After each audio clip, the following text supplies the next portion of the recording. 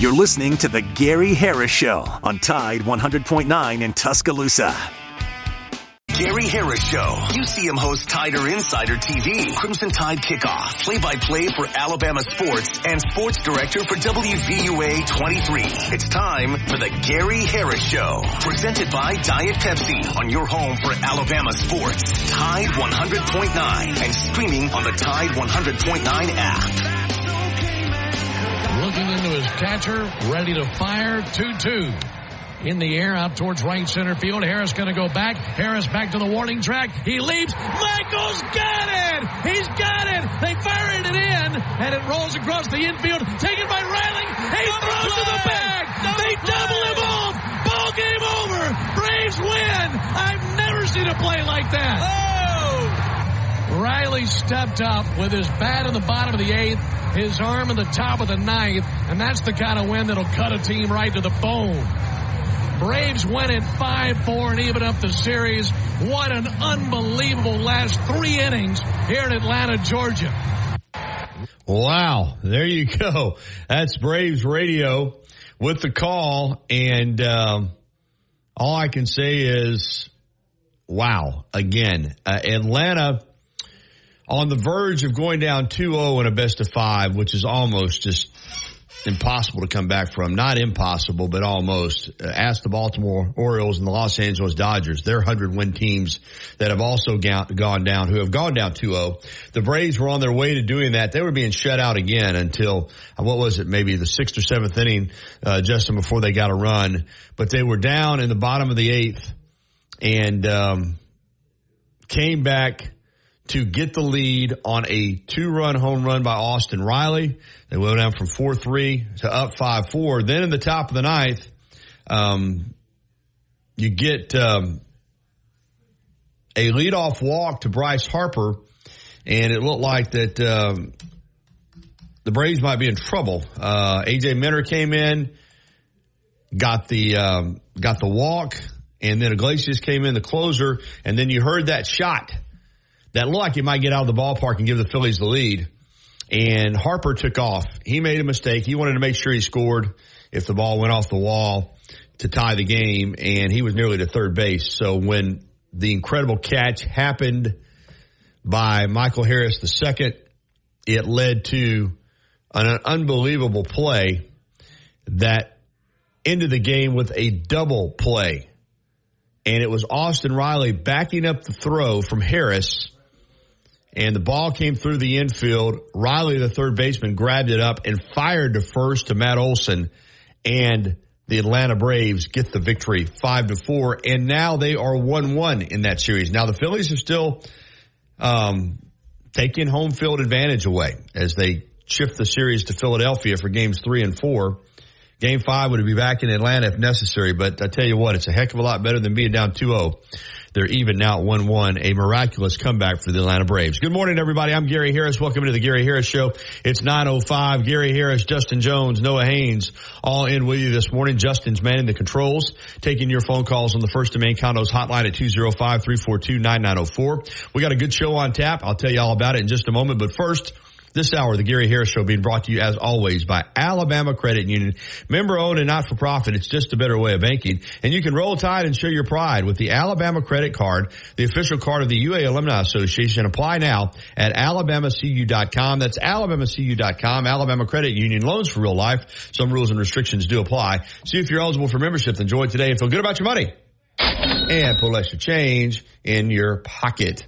All right, here is the lineup for today. At 9:30, we'll talk some ball with the Rocket Man, Rudy Arman, from 977 ESPN Radio in the Rocket City of Huntsville, Alabama. 10:15, Kayla Anderson out of Nashville with the Titans report, the up and down Titans. Win one, lose one. You know, it's just kind of that way right now for them.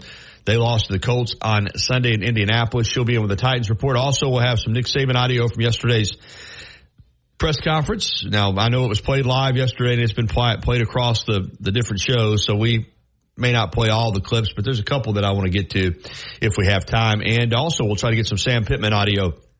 The Arkansas head coach held his press conference yesterday ahead of the Alabama game, and we'd love to hear from the visiting coach. So, Braves get that huge win, and as I said, when you look at the Major League Baseball playoffs, it's not working out the way I think baseball thought it would. These 100-win teams getting this rest, I'm not sure that's a good thing. They're getting the layoff, and then when you look at the teams that played straight through in the wild card, and they seem to have the advantage over these teams that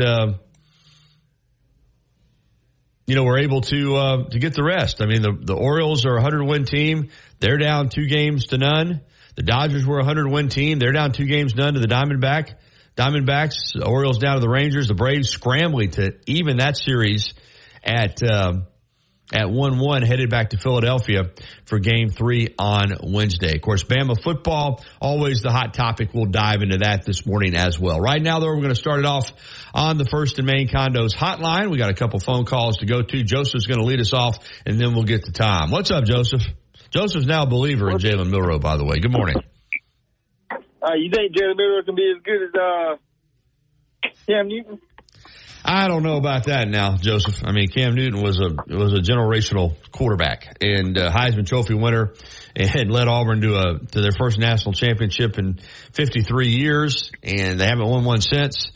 So I don't know about that, but I do think that, as I've said all year to you, I think Jalen Milroe gets better every game. I think he's got a lot of talent, and he's learning, how to play at this level. So I think he's got a chance to be pretty good. But it's game to game, man. It's game to game. Well, let me ask you this: do you think the Braves are out of it?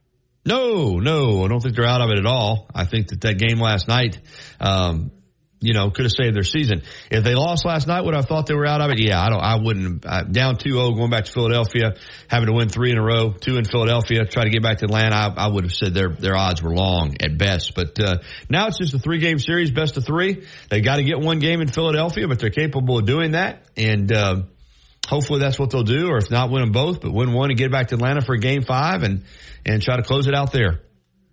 Do you think it's possible they can win one in Philly? Yeah, I do. All right, because I know Philly is a hard place to play. Oh, it is. No doubt about it. And they're a good team. And even though the Braves finished 14 games ahead of them in the standings, Philadelphia is a team that made it to the World Series last year, and they thrive in the postseason. So it'll be tough, but at least the Braves, even the series up last night. It would have been, like I said, brutal if you go back to Philadelphia down 0-2. Man, I'll be honest with you. I'm a Braves lover, man. I love the Braves. And I've been to a Braves game this year. I actually went to the Braves versus the Mets when they hit when it went extra innings and they did a walk-off home run. I was at that game and it was amazing. If you ain't a Braves fan, you'll be a Braves fan time you leave. I promise you. I got you, pal. I got you.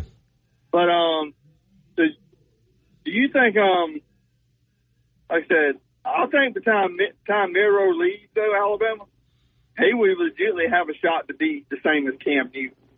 I mean, I really think that because I think he showed flashes out of Texas A&M because they said Texas A&M came in, we're gonna make Jalen Milroe beat us with his arm. Mm-hmm. Well, he beat him with the arm. He did. And that's Alabama and Auburn done the same thing to Alabama in 2010.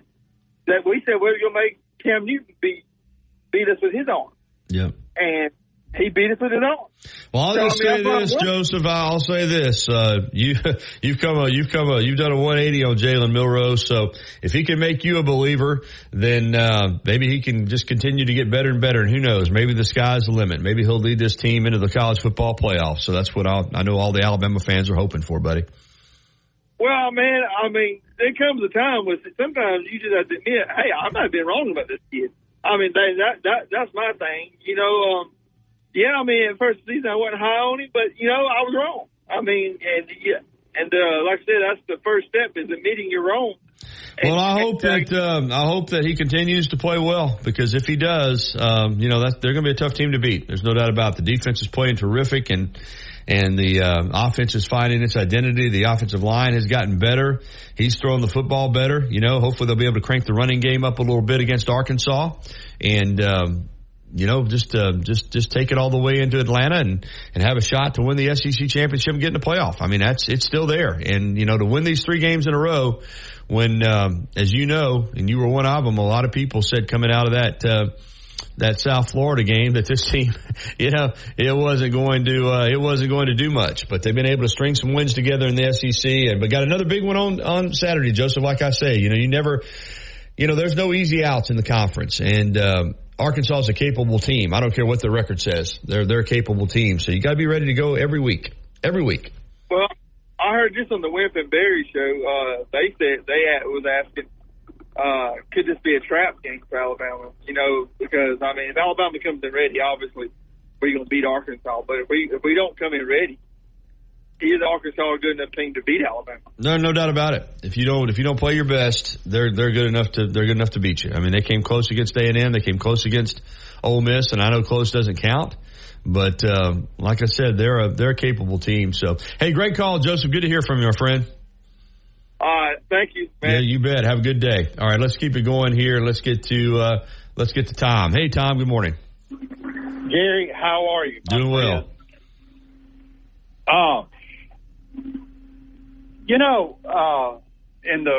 I'm thinking about opening me up an office in Tuscaloosa as a psychologist, and so this morning I called in with more reverse psychology. Joseph, do not change. You have got to keep dogging Jalen Milroe. That's the reason we won out at Texas A&M, is because you were dogging Milroe like you were, and you cannot upset the apple cart, because here's the reason why. God is a Bama fan, and he punishes those who are sacrilegious, and you're doing a good job at being sacrilegious, so keep up the good work. So, Jalen, if you keep on, Jalen will end up winning the Heisman. Well, he said he compared him to Cam Newton, so who knows, Tom? I mean, that's right. But you cannot do that. I would encourage all the fans, and Tom, you and I have some pretty frank discussions on this show. Right. And it's the nature of fandom. You get high, you get low. But I would, the same fans, many of them who were counting this team out after the first 3 games, and now are saying, "Oh man, this team," hey man, still be cautious. I mean, I'm serious when I say this. I'm not. This is not a psychology game I'm playing. In this conference, you got to be ready to lace them up. Our 3-0 in the league could go to 3-2 or 4-2 real quickly, and everybody else be right back in it. You've got they got 3 SEC home games in a row. They've got Arkansas and Tennessee, the bye, and then LSU. And if you get through that stretch 6-0, then we're cooking. You know what I mean? Then you're really cooking. But exactly right. There's still a lot of work to be done. Sure is. There's a lot of things that can go wrong. But hey, Joseph, I was joking about that, and don't take that serious. I was kind of kidding around, but I did call in about something funny. Gary, I don't know if you've heard it, but the radio crew for Oklahoma at the end of that game Saturday with Texas, that is absolutely hilarious. And if the guys could find it, it is absolutely killer to hear their call at the end of that game. Did they troll Texas? What did they do? They said, unhook the schooner and put the ponies in the barn. Oklahoma gives Zero a black eye. Oh, Lord. Oh. That's one of those, you think they probably had it ready to go in case they won the game. Do you think that was off the cuff, or you think that's something maybe that the play-by-play broadcaster had rehearsed and decided Well, I listened to it, and I don't know. Maybe it was, but whatever. It was funny. And if your guys could find it, it's worth looking up and hearing. Thank you, Tom. See you, buddy. All right, buddy. 9:15 here on the Gary Harris Show. We are off and running. As I said, jam-packed show. Rudy Armand coming up at the bottom of the hour. Plus, we're going to have some clips from Nick Saban. We've already played you that Braves radio call of that dramatic comeback they had last night. We'd love to talk some Braves with you. Love to talk some Bama football. Love to talk some SEC.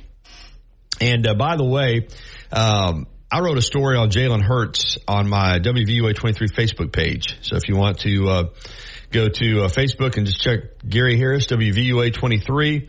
And, the term now is him. I'm him. He's him. It's kind of like the new term for I'm the man, or he's the man. And anyway, I wrote a story on Facebook that says that Jalen Hurts is him, and he's always been him. And it just tracks his amazing journey from Channel View High School right outside of Houston to Alabama freshman is 17 years old when he got to campus and didn't turn 18 until August, coming in for Blake Barnett in the third series of the USC game and never looking back.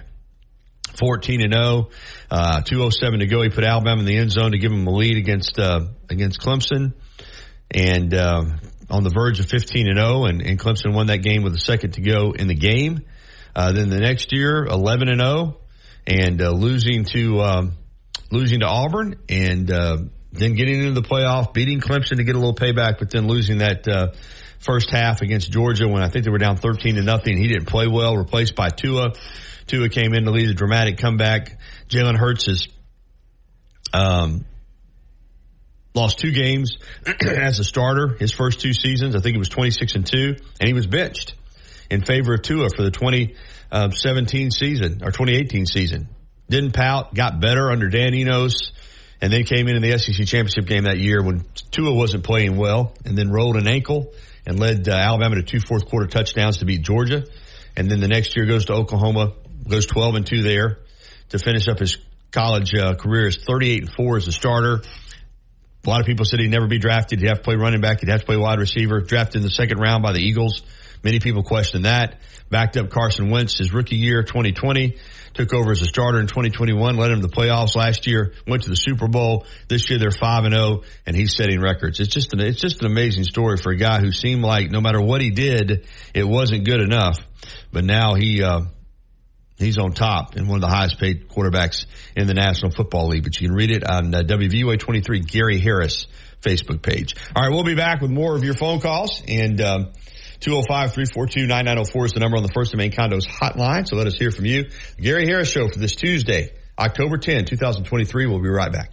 Life doesn't wait for when your finances are in perfect order. It just happens. But no matter what surprises come your way, Alabama Credit Union will be here to help make it affordable with great personal loans, mortgages, and auto loans. They offer an easy application process and fast decisions so you can stay focused on feeling good about whatever life brings your way. Alabama Credit Union will be here to help make it affordable with great personal loans, mortgages, and auto loans. Alabama Credit Union, loans for real life. Visit alabamacu.com to learn more. Some rules and restrictions apply. See if you're eligible for membership, then join today and feel good about your money. Under the biggest As Innisfree has evolved, it will always be that place to escape and have a good time. Whether it's for a game day weekend, to reminisce on college days, or to create new memories, if you're looking for a good time, there's only one thing to do. Head to the Free at 1925 University Boulevard. And don't forget about the Lucky Lunch Meat and 3 special. Monday through Friday from 11 a.m. until 2 p.m. Get a meat and 3 vegetables for just $8.49. Or for a lighter appetite, try the Lucky Lunch soup, salad, or sandwich combo. I'll see you at the Free. Los Tarascos has been serving Mexican favorites like burritos, fajitas, and quesadillas since 1999. Their new location is at 4100 Owen Parkway in Northport. And of course, you can find Los Tarascos in Tuscaloosa at 110 Skyland Boulevard. The bar areas feature big screen television so you can enjoy your favorite sporting events. Los Tarascos features daily happy hour specials. And for the best Mexican cuisine in West Alabama, remember, the name is Los Tarascos with locations in Tuscaloosa and Northport. Tide 100.9 Tuscaloosa weather. Mostly sunny weather continues today. The high for this afternoon around 81. For tonight, increasingly cloudy with the low at 61. Tomorrow, a cloudy day. We'll have the chance of some light rain at times. The high in the middle 70s, around 76. I'm James Spann on the ABC 3340 Weather Center on Tide 100.9. It's 63 degrees in Tuscaloosa. You see him on WVUA 23 covering sports and on Tider Insider TV on Tuesday nights. Don't miss a minute of the Gary Harris Show. Weekdays from 9 to 11 on Tide 100.9. All right, 9:22. And a reminder that Fridays are Bama football trivia Fridays here at the Gary Harris Show, presented by T-Town Menswear and T-Town Gallery in the University Mall. Last week we gave away that incredible Jalen Milroe autographed raised lettering Alabama football to Mailman Jerry down in Florida. Got to get back up with Mailman Jerry and to make arrangements for him to get that ball. We'll be giving away another great prize on Friday, courtesy of T-Town Menswear and T-Town Gallery in the University Mall. So looking forward to that as we do it every Friday right here on the Gary Harris Show. All right, we got a couple of minutes here. We don't have any phone calls, so let's get to, I want to play a couple. I'm not going to play every Nick Saban clip because I know that the press conference has been played here. But there's an interesting clip in regards to, and we'll ask Drew DeArmond about this. There's still a lot of chatter about how the defense is being run. Kevin Steele's a defensive coordinator, and that's still the case. But there's a lot of talk that he's working more with the position coaches now. And defensive line, outside linebacker. Of course, he's been working with inside linebackers. And that maybe T-Rob is actually calling the defense. I don't know that. Just some stuff that's out there. We'll ask Drew DeArmond about it. But we do know that yesterday, Nick Saban was asked about the coordinators and the job that they're doing and had an opportunity to point out the job that they're doing. And he was kind of, it's not about giving credit. It's more just about all the coaches trying to do their job to get better. We got that clip. Justin, let's run that. Here's Nick Saban on when he was asked about the coordinators yesterday. I'm not going to publicly comment. We're happy with the coaches that we have, and we're always trying to get better. We're all working hard together to try to get better, trying to figure out, what's the best solution to help our team grow and develop, whether it's, style of play, doing more things that they're capable of doing, trying to minimize the negative plays. And, I'm pleased with, the effort that everyone is giving and trying to give input to fix those things. Everybody's responsible for a better way. So if we have deficiencies as a team, that's kind of on me. That's just a very, very, very, very, very interesting reaction to me. I mean, it, kind of a report card on the coordinators, and he made it about the staff as a whole and said if there's deficiencies, it's on me. But I don't know, just had a chance there just to say, yeah, the coordinator's doing a great job, Reese and Steele, and he didn't do it. But at the same time, he certainly wasn't negative. It was just, an interesting reaction. Let's get to another Saban clip here before we have to hit the break and come back with Drew DeArmond. He was asked about the lack of a running game at Texas A&M. Now, a lot of that had to do with their scheme, but that's something I know they want to get corrected. Here's Coach Saban on the issues with the running game. No, I think it was a combination of both. I think that, we mis-ID'd some plays in terms of who we're blocking and where we're going to. And, I think we missed some things on some of their stunts and pressures. Their front seven is really good. And we had some other plays that, if we finished blocks, we'd have had much more productive plays. So we got to do a better job of finishing. But we also knew that, going into the game that it was going to be tough sledding up front, and we were going to have to be able to throw the ball effectively. And I was very pleased with that part of it. Still got to work on protections, but on how we protect the quarterback. All right, so kind of a combo answer there, too, in regards to the difficulty running the game, but also the offensive line continuing to not only improve in that area, but also continue to get better in protecting the quarterback. And that's something this offensive line has done. I think if you go back to the opening game against Middle Tennessee and the second and third games against Texas and South Florida, you see a great improvement on Alabama in regards to how they're playing up front. I really think that that's an area where they have improved, and they'll continue to get better. I just think this offensive line has just kind of scratched the surface of what it's capable of.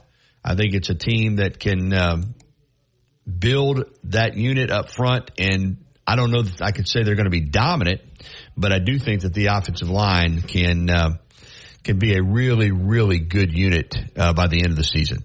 All right, it's 9:27. We're going to take a break, and when we come back, we'll visit with the Rocket Man, Drew DeArmond, 977 ESPN Radio in Huntsville, next, right here on the Gary Harris Show on Tide 100.9 FM and 1230 AM WTBC, your home for Alabama sports. Built to win. Touchdown, Alabama! Built for championships. Throws intercepted Alabama. Built by Bama. Alabama is still Alabama. The Crimson Tide play here. Join us Saturday as the Crimson Tide take on Arkansas in an SEC showdown. Our coverage begins at 8 a.m. on your home for Alabama football. Brought to you by Birmingham Racecourse. BirminghamRacecourse.com. You can be a winner too. Since 2011, Billy's Sports Grill, located on Main Avenue in historic downtown Northport, has been serving their legendary signature chicken sandwich, award-winning wings, and handcrafted cocktails.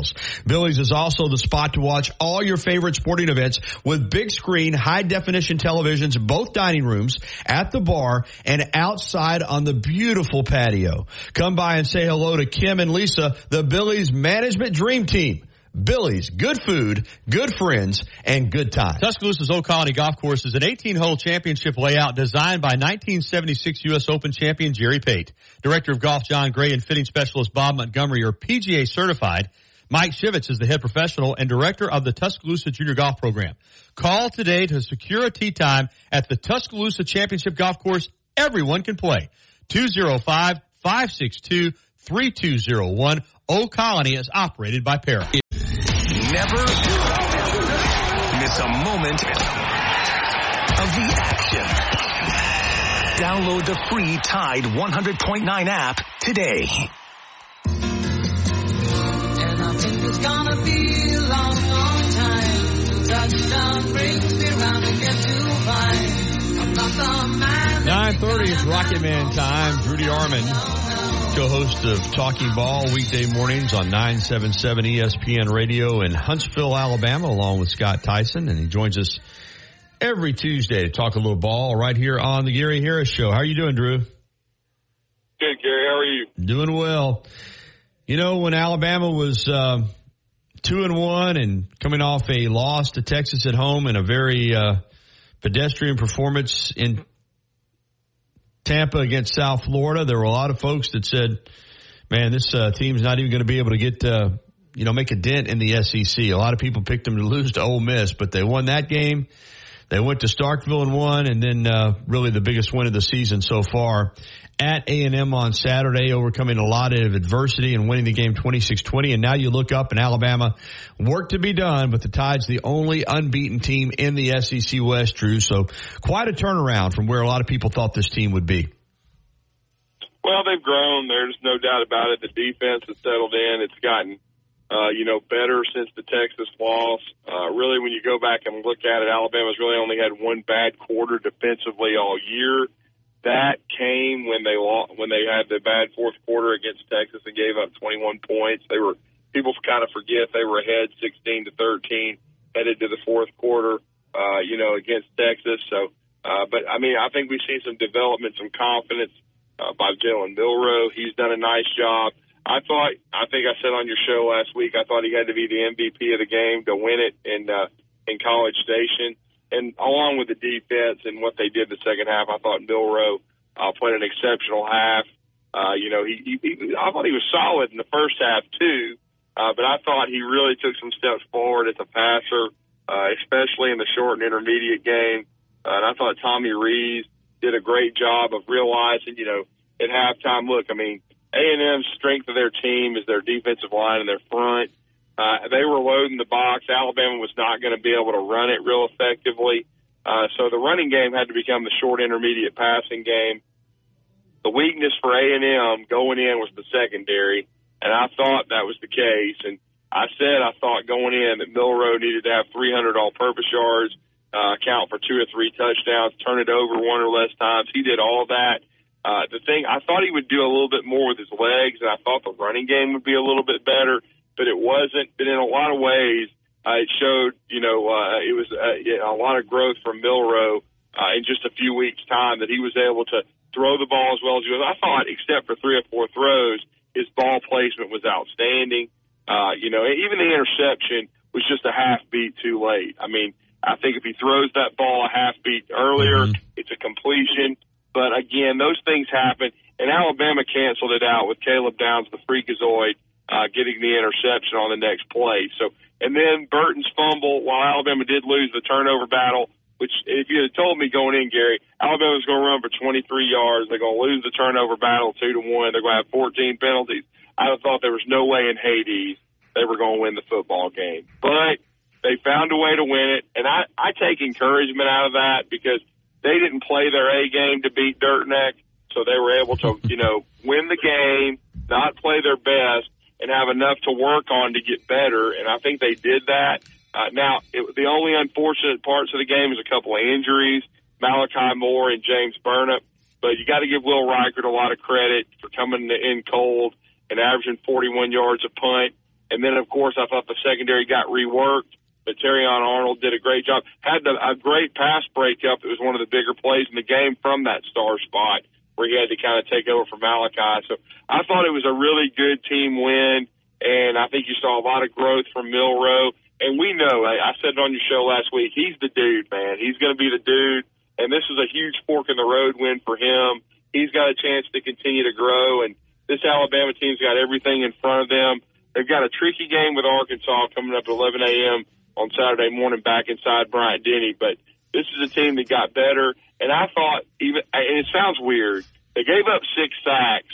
I think some of them were still on Milroe, and that's up to him to continue to mature, read the blitz a little bit better, and I think on the blitz, on that one blindside hit, there was a miscommunication. I think, Proctor made a mistake, but, that's all stuff that's fixable.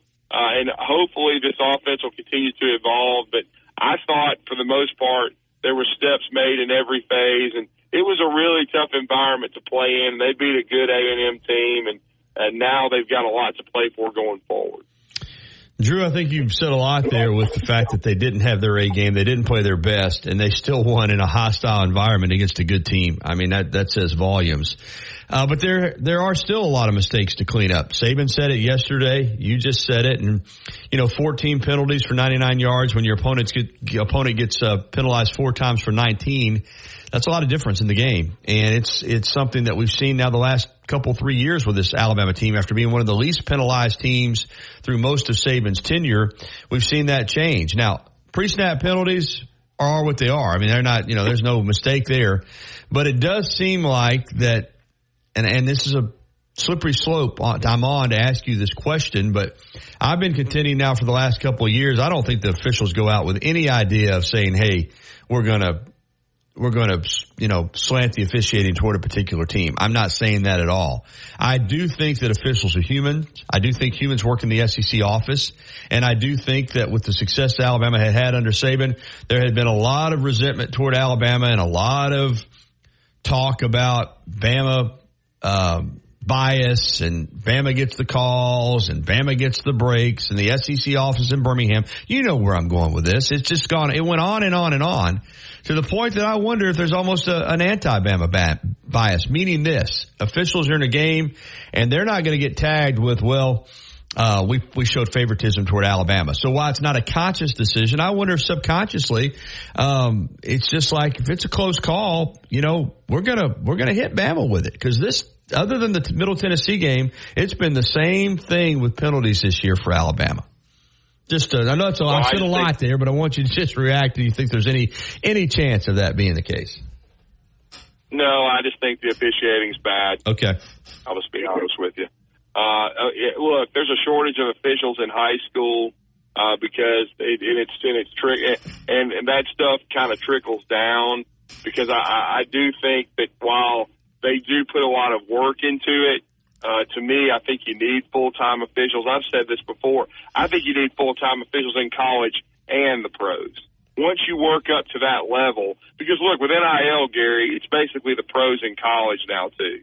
So there's so much money involved in these in college football and in professional football. I think you need full-time officials, and I think these guys need to be honing their craft all the time, because it's just too important. I just think the officiating is, in some ways, just not incompetent, but just not good. Okay, and I think sometimes they overemphasize things to the point where they look for stuff.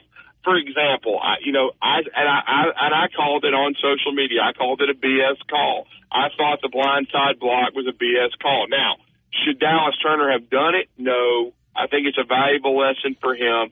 what you have to do, and it's not just being Alabama, it's anybody in the SEC. If you're in a big game and you make a big play like that and you're behind a play, don't touch anybody, okay? Because I think with this blindside block stuff and all this player safety that they're emphasizing, they're almost looking for stuff, Gary. They're looking for targeting, which they overemphasize, and sometimes they take it too far. Mm-hmm. You have to be careful, okay? And to be honest, I'm not even sure it was a blindside block because Dallas was in front of the guy, okay? But they ended up calling it, and it cost Alabama 7 points. So it's a valuable lesson to learn, especially in a win. It didn't cost you the game. So, and I thought Alabama's defense responded in kind. I think they even played with more intensity, and it led to the safety. And then the football guys have a way of working that out for you, Gary, because any other time, you and I both know McClellan probably catches the ball with his knee down, and it's a blown dead play. But instead, by the luck of the football guy, he bobbles it. He gets it. By the time he gets control of it, it's a legal play. He's not down, and he turns around and he gets the first down. Then Alabama compounds things and I thought Saban's explanation was rational. They were afraid of a review, even though they should have known. I could tell by the way Jace reacted. He was so joyous that he knew he caught it, and it was a legal play. He was like, yes, we've got it. And so, but Alabama was nervous, and Milroe, you have to understand, Jalen is still not, even though he's a third-year guy, you both know he doesn't have many starts under his belt. And so they're trying to hurry and get up to the line of scrimmage. He sees a receiver uncovered, and so he kind of freaks out and is like, oh, this is a free play, or let's hurry up and get this out here. And it almost turned into a Cristobal. By the way, that's what that's called from now this point forward. Well, I'm glad you pointed that out because, pardon me, Jalen did mention that yesterday. Yeah, that was on him.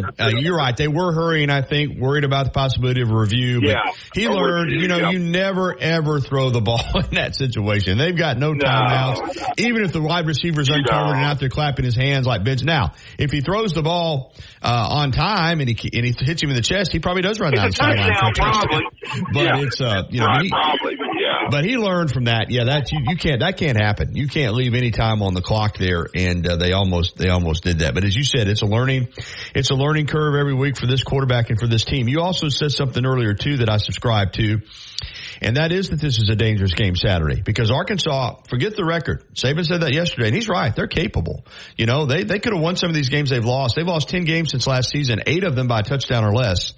And if you all of a sudden, people been questioning you. Not going to win at Ole Miss. I'm not winning home against Ole Miss. Might struggle at State. Going to lose at A&M. Now everybody's back on the bandwagon. Oh, homecoming. This is an easy game. Got to get ready for Tennessee and then the bye week in LSU. No, you got to get ready for this week, right, Drew? Well, yeah, you do. And again, you're a little banged up, so the secondary may be reconfigured because it's probably a high ankle sprain for Malachi. And don't forget, and nobody knew it until the game started, Gary, and Coach Saban, another tidbit he gave was I think they didn't realize it till late in the week that Dalcourt wouldn't be able to go with the shoulder. And so Jaden Roberts didn't get a lot of reps with the ones and then started. I thought he did a pretty good job. I mean, I know he got a couple of those penalties late, the flinches and everything, but other than that, if you constitute it, Gary, even in a place like Alabama, okay, which is one of the best football programs in America, historically the best ever. If you get down to your third-string guys, it starts making a difference, okay? So he's the third-string right guard because Dalcourt's the starter. Ferguson practiced but was still out, did not play. So he's a third-team guy. He's never started a game in his life. All of a sudden, he's thrown into the fire and starting. And then when you compound it, we all know that Seth McLaughlin has had a thumb problem. He's not completely healthy. And guess who the second-string center is? Dalcourt. So guess what? If McLaughlin gets hurt, you're at the third-string center with Brockermeyer. That is hard to do, okay? But Alabama, I thought, did a good job. I thought Jaden Roberts, especially in pass protection, I thought he did a nice job. He showed a lot of potential. It really raises a question now when Dalcourt gets healthy and then Ferguson. With Roberts playing as well as he did, does he get a chance to start? Is it an open competition? I mean, because now I will say this: I think Alabama coming out of spring and fall, I think they liked their depth a lot better inside, and we saw that with Jaden Roberts. Because as you know, with the transfer portal, everybody, Gary, you've been asked a million times too. The left tackles, why don't you put so and so in? Look, they're all a bunch of freshmen, except they really all are. Okay, because Caden Crocker is a true freshman. Elijah Pritchett's a redshirt freshman. Formby's a freshman. McVay's a freshman. They all left. They're all in the transfer portal. So you got nothing but a bunch of young cats. So you've got to play young players, and they're going to grow. And right now they're rotating at left tackle. They're playing both guys, which is probably smart, Gary, because you're trying to get both guys some experience because you never know when injuries could hit. So they're trying to develop some depth and to take them through the fire. And I thought that, Proctor made some mistakes, but I thought he made some strides too. And now going forward, and this kind of piggybacks off to the Arkansas game, this is an Arkansas team that is capable. They've been losing close games. They have a senior quarterback. Now their offensive line has been struggling. So with this Alabama front, the way they're playing, you would think that would portend well for Alabama. But what Alabama needs to do against Arkansas is they need to get their running game going again. The next evolution for this offense, we saw them throw the ball well. We saw the receiver core, which I think, honestly, they had a couple drops Saturday. But for what we saw in the spring and fall, the receivers have played pretty well. They've been pretty consistent. Now the way you build on it is you've got to get the running game going. And I'll be interested to see if Coach Reeves and this offensive staff, Wolford, if they start varying the running game up a little bit. Instead of always, we've seen it mostly be between the tackles and the centering guard. It's been a lot of inside run.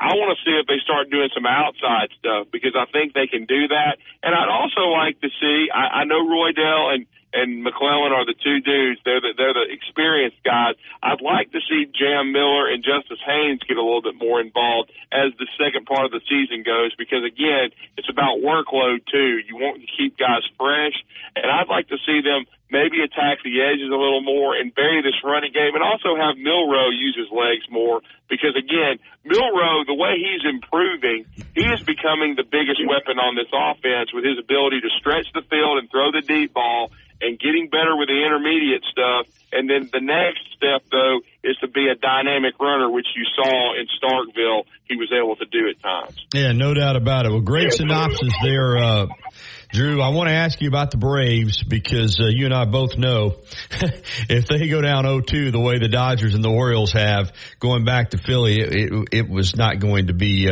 probably a good outcome for Atlanta. But they rally. They get that unbelievable win last night. I still think this is not working out the way MLB wanted it to. You have teams that win 100 games and then they have to sit and wait. Those wild card teams play games. They're in their rhythm, and it certainly doesn't seem to be working out well for the division champions. But the Braves got even last night. Can they go up there and get one at Philly and force this into a Game 5 back in Atlanta? Well, I think so. I think it was huge. I felt like going into the series they needed to, and I know this sounds weird because you want to say win the first two at home, but Philly's a really good ball club, and to be honest, if you had told me, I would have thought they would have won the first one, then Wheeler would have got them. But the opposite happened. And so they needed a split to me. And I would go with Elder in Game 3 and then try to get 5 innings out of him and then set the bullpen up. Then I'd go with Strider in Game 4. Then you'd have Freed potentially for a Game 5 back home. I knew this series was going to be tough. The Phillies are really talented. And a lot of postseason baseball is how healthy you are, especially on the mound. And unfortunately for the Braves, Charlie Morton's out for this series. Yeah. We know.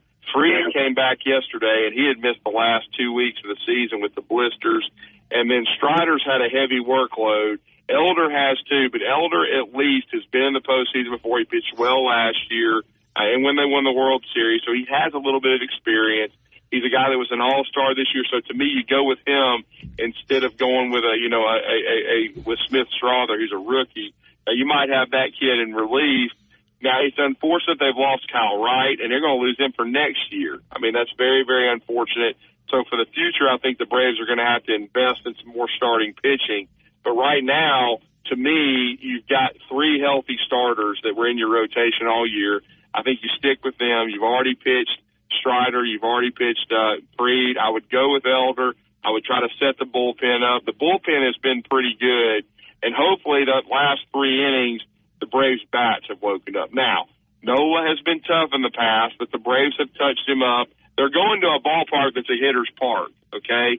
Philly is a place where you can hit the baseball. Hopefully this Braves lineup is going to get back to, raking like they did since with this explosion. But if they can at least get it back to Atlanta, I'd have to like their chances with Fried on the mound, no question about it. But I felt like this was going to be a 4 or 5 game series.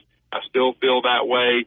And if the Braves can get to the next round and get Morton back, it would be huge. So, but again, the hardest sport to predict is Major League Baseball because, like you just got through saying, Gary, just because you win 100, I remember in 2001 when the Diamondbacks won it. That year, the Mariners, I think, won 116 games or something. I mean, they were far and away the best team, but they didn't even make the World Series. That's right. Because it's the weirdest sport ever. That's right. Because it's all about how healthy you are and how hot you get. And so baseball, there is no guarantees. And so that's why a lot of times the favorite doesn't win, but the Braves have still got a great shot. And maybe that was kind of one of these, these moments that you always stick in your head during a championship run that maybe this was the impetus for it to start last night at Truist Park. Yeah, you said it. The best team in baseball is a team that wins the most games during the regular season, but that team does not always win the World Series. In fact, more times than not, it doesn't. But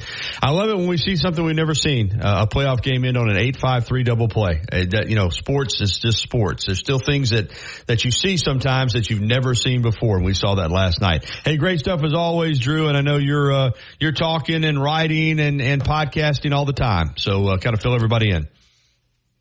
Yeah, they can follow me on Drew D 977 ESPN on my X account. I'm still getting used to that. Then they can certainly follow our station at 977 ESPN. You can listen to Talking Ball 7 to 9 a.m. every Monday through Friday. 3 days a week now. I'm doing a segment on our morning blitz show from 9 to 10 a.m. So doing that, enjoying it. I'm going to be doing some writing as well. Alabama basketball is getting ready to tip off. I know they're going to have a scrimmage at Wake Forest, an exhibition here at the end of this month. Looking forward to that, seeing this team. And then, of course, the recruiting's going well, both in football and basketball, and we have that covered from every angle. And we always enjoy being on the Gary Harris Show on Tide 109 every Tuesday. Appreciate it. Thank you, Drew. Have a great day. 9:51 here on the Gary Harris Show, and we're winding it down. This hour being brought to you by Alabama Credit Union. We'll be back right after this. On the next Inside the Locker Room with Coach Wimp Sanderson and Barry Sanderson. Tune in Wednesday. We'll take your phone calls the first hour. Also hear from Bill Cameron and get the Auburn report as the Auburn Tigers travel over to LSU. We'll also nudge Dad to find out what he's thinking about the Blue Plate Special for Thursday.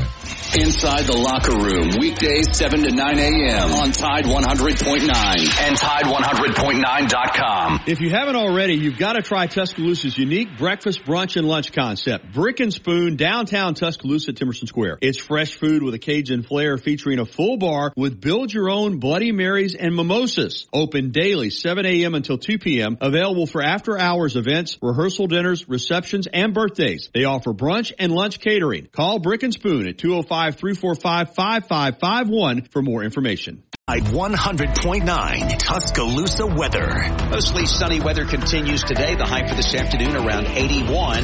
For tonight, increasingly cloudy with the low at 61.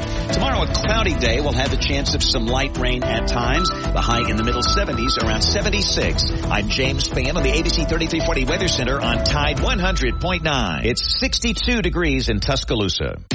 You're listening to the Gary Harris Show. For Alabama sports, Tide 100.9 and streaming on the Tide 100.9 app. All right, 9:54. Welcome back into the Gary Harris Show. We appreciate Drew DeArmond, as always, jumping on with us. Hey, YMCA of Tuscaloosa is your place to get fit, man. And if you're interested in fitness classes, they've got them all. I mean, I'm looking over the calendar right now, and how about this diverse choice that you have for fitness classes? Hybrid fitness, Y-cycle, HIIT boxing, body sculpt, Parkinson's boxing, yoga stretch, balance and fit, Y-Cycle, X-Factor Boot Camp, Zumba Basic, Functional Fit, Fit Forever. I mean, Barbell 101, Morning Mobility, Power Chair Circuit, Dance and Burn, Pilates. I mean, there's XYZ. There's something for everybody. Yoga Lattes. I mean, if you want to get fit in a fun environment with some other folks that are like-minded, the YMCA of Tuscaloosa has a fitness class for you.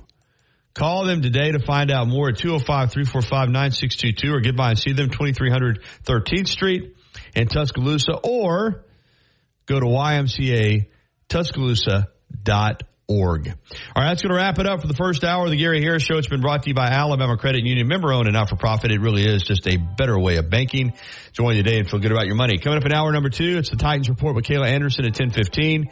We'll get to some Sam Pittman, Arkansas head coach audio in the upcoming game against the Crimson Tide. It's homecoming for Alabama. Gosh, I'm dreading 11 a.m. with a 7 a.m. homecoming parade.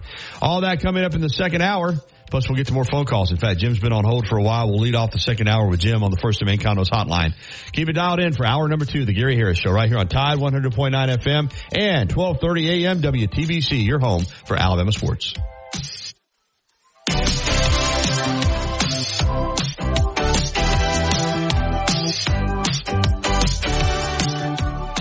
Life doesn't wait for when your finances are in perfect order. It just happens. But no matter what surprises come your way, Alabama Credit Union will be here to help make it affordable with great personal loans, mortgages, and auto loans. They offer an easy application process and fast decisions so you can stay focused on feeling good about whatever life brings your way. Alabama Credit Union will be here to help make it affordable with great personal loans, mortgages, and auto loans. Alabama Credit Union, loans for real life. Visit alabamacu.com to learn more. Some rules and restrictions apply. See if you're eligible for membership, then join today and feel good about your money. Look, Los Tarascos has been serving Mexican favorites like burritos, fajitas, and quesadillas since 1999. Their new location is at 4100 Owen Parkway in Northport. And of course, you can find Los Tarascos in Tuscaloosa at 110 Skyland Boulevard. The bar areas feature big screen television so you can enjoy your favorite sporting events. Los Tarascos features daily happy hour specials. And for the best Mexican cuisine in West Alabama, remember, the name is Los Tarascos with locations in Tuscaloosa and Northport. Picture us as Innisfree has evolved. It will always be that place to escape and have a good time. Whether it's for a game day weekend, to reminisce on college days, or to create new memories, if you're looking for a good time, there's only one thing to do. Head to the Free at 1925 University Boulevard. And don't forget about the Lucky Lunch Meat and 3 special. Monday through Friday from 11 a.m. until 2 p.m. Get a meat and 3 vegetables for just $8.49. Or for a lighter appetite, try the Lucky Lunch soup, salad, or sandwich combo. I'll see you at the Free. It's the Tide 100.9 30K Workday Payday. Woo! Win cash every weekday 8 to 5. Here's this hour's cash code. 822. Again, that's 822. The code is 822. Enter that code now on the Tide 100.9 app. Click on the 30K Payday button and enter the code for a chance to win $30,000. Always live. Always local. Dependable news coverage. The latest news only from the Tuscaloosa Thread newsroom. Tuscaloosa businessman Gene Fujipool, his wife, and fellow Tuscaloosans have begun a long bus ride from Israel to Jordan. It's an attempt to catch a flight back to the United States. They are among hundreds of Alabamians caught in Israel during the Hamas terror attacks. A former CIA director and retired four-star General Michael Hayden is suggesting on social media that Alabama Senator Tommy Tuberville be removed from the human race. And the Democratic National Committee ordering Alabama Democrats to adopt new bylaws by February the 1st. The state party says it will comply. The latest local news in Tuscaloosa. T-Town. Bama Sports Updates. And severe weather information. Download the free Tuscaloosa Thread app. Never pay for your news. And sign up for our daily newsletter with news updates. The Gary Harris Show. UCM host Tider Insider TV. Crimson Tide Kickoff. Play-by-play for Alabama sports and sports director for WVUA 23. It's time for the Gary Harris Show. Presented by Diet Pepsi on your home for Alabama sports. Tide 100.9 and streaming on the Tide 100.9 app. All right, here we go. Hour number 2 of the Gary Harris Show for this Tuesday, October 10, 2023. I'm your host, Gary Harris. Justin Jones manning the controls. We also got Noah Haynes hanging out with us this hour of the Gary Harris Show, brought to you by Patterson Comer, attorneys at law. Patterson Comer is dedicated to serving our clients. Integrity and excellence are the driving force behind the firm and its staff. Clients and prospective clients are treated with respect and care right here in West Alabama. We at Patterson Comer invite you to contact us with any questions concerning legal issues that are a result of personal injury, wrongful death, product liability, 18-wheeler accidents, or just regular old fender bender. Our business is to take care of your needs. PattersonComerLawFirm.com. That's PattersonComerLawFirm.com. No representation is made that the quality of legal services to be performed is greater than the quality of services performed by other lawyers. All right, we're going to start off this second hour by jumping out on the First and Main Condominiums hotline and talk to Jim. Good morning, Jim. Hey, going back to the baseball playoffs, which I don't like, the wild card stuff. When you finish, like, say, the Phillies last year, and this year they 14 games behind, Arizona 16 games behind the Dodgers. Right. I mean, the wild card teams are playing with house money. There's no pressure on them. You're right. It is on the team that won the 100 games. So that's, of course, it can't be fixed because they want as many teams as possible in the playoffs from stuff like that. Now, going back to just that play where Milroe threw that pass when he should have just kneeled. I'm reading his quotes where he says, he's learned from it. No, he should have just handed the ball off, something he can build on. And then he says again, he should have just handed the ball off. And I'm going, no, you should take a knee. I mean, so I hope somebody sits down with him and explains to him in certain situations you don't hand the ball off late like that, because like I say, you see what happened to Miami. Yeah, you do, but I'll tell you this, I see teams do it every week, and he did say hand the ball off, which makes you think that that's maybe what they were planning to do, but it was convoluted there a little bit, Jim, as I talked about with Drew. What happened, obviously, was you got the third down play. McClellan makes the great catch and gets the first, which you're right. A&M's got no timeouts. It should end the game. And even though it was a legal catch, I think Alabama probably in the booth was saying, hey, let's run a play before they can review this thing. Worried maybe they would review it. Maybe his knee was down when he caught it. So what happened, as you saw and I saw, is that you got Malik Benson there on the outside uncovered. And he was uncovered. And, A&M's rushing their defense up, and he's sitting there clapping. And I think Jalen in the moment just saw the receiver clapping, rushed to the line of scrimmage, and out of instinct just kind of threw the ball. You saw how he hurried the ball. He threw it in the ground. Oh, yeah. So it was a terrible throw. I mean, no doubt he kind of like lost, what was going on. Yeah, he did. He panicked. Just say he thinks they may do a replay, so he's hurt. He could have took us a knee. That would have been even quicker than trying to hold a pass, That's right. I agree. I agree with you 100%. And like you said, it's a learning moment. But I know what you're saying. Yesterday, he didn't say, well, I got to take a knee in that situation. He said, I got to hand the ball off on the situation. But I have seen teams, and of course, obviously, you got the Miami situation. But you see teams every week, at least until like that final play, they'll go ahead and hand the ball off and look to, I guess, run the clock and get a little positive yardage. I'm with you. If mathematically the other team can't win the game, you've just got to take the snap and get down on the ground and let the clock run out. Yeah, but they'll go over all that, Jim.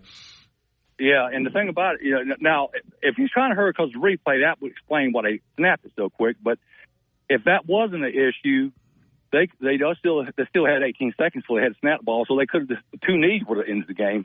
Instead, they had to go fourth down. Now, you're talking about the referee's bias against Alabama. I swear, I thought there was going to at least be a review on that last pass of the game on fourth down to see if there's a second left on the clock. Yeah, and as much as hard as I was on the officials in that game, especially with the blindside block call, I will say this: they got some. I was worried. First of all, they ruled Smith was a touchdown when he stepped out of bounds. They got that one right on review because I was scared to death they were going to let that touchdown stand. Then on the second time, when they got the hold, it was obviously a hold, but at least they called it. At least they did call it. And then at the end of the game, you're right, Jalen probably should have thrown that ball through the end zone rather than throwing it to the sideline. And I was worried about him putting a second back on the clock too. But they got it right. I mean, the clock runs until the ball hits the ground. And just because the ball crosses the boundary, in the air, the clock is still running. So it was 0 seconds. But you're right, man. Jim, you're not the only one. I think a lot of people were worried, oh, my God, they're going to put a second back on that clock, and A&M's going to throw a Hail Mary, and, it's going to tip around, and they're going to win the game 27-26. So, yeah. But it all worked out. But you're absolutely 100%. There's some learning moments there. Hey, man, it's like Drew said, this team's learning every week, Jim. That's a good thing about this team, particularly offensively. They're getting better, and they're playing through some mistakes, and they got a chance, I think, to be a really good team. Yeah, well, going back to the handoff Miami did, this ain't Monday night quarterback, and you remember it's been quite a while back. Maybe their coach wasn't born yet.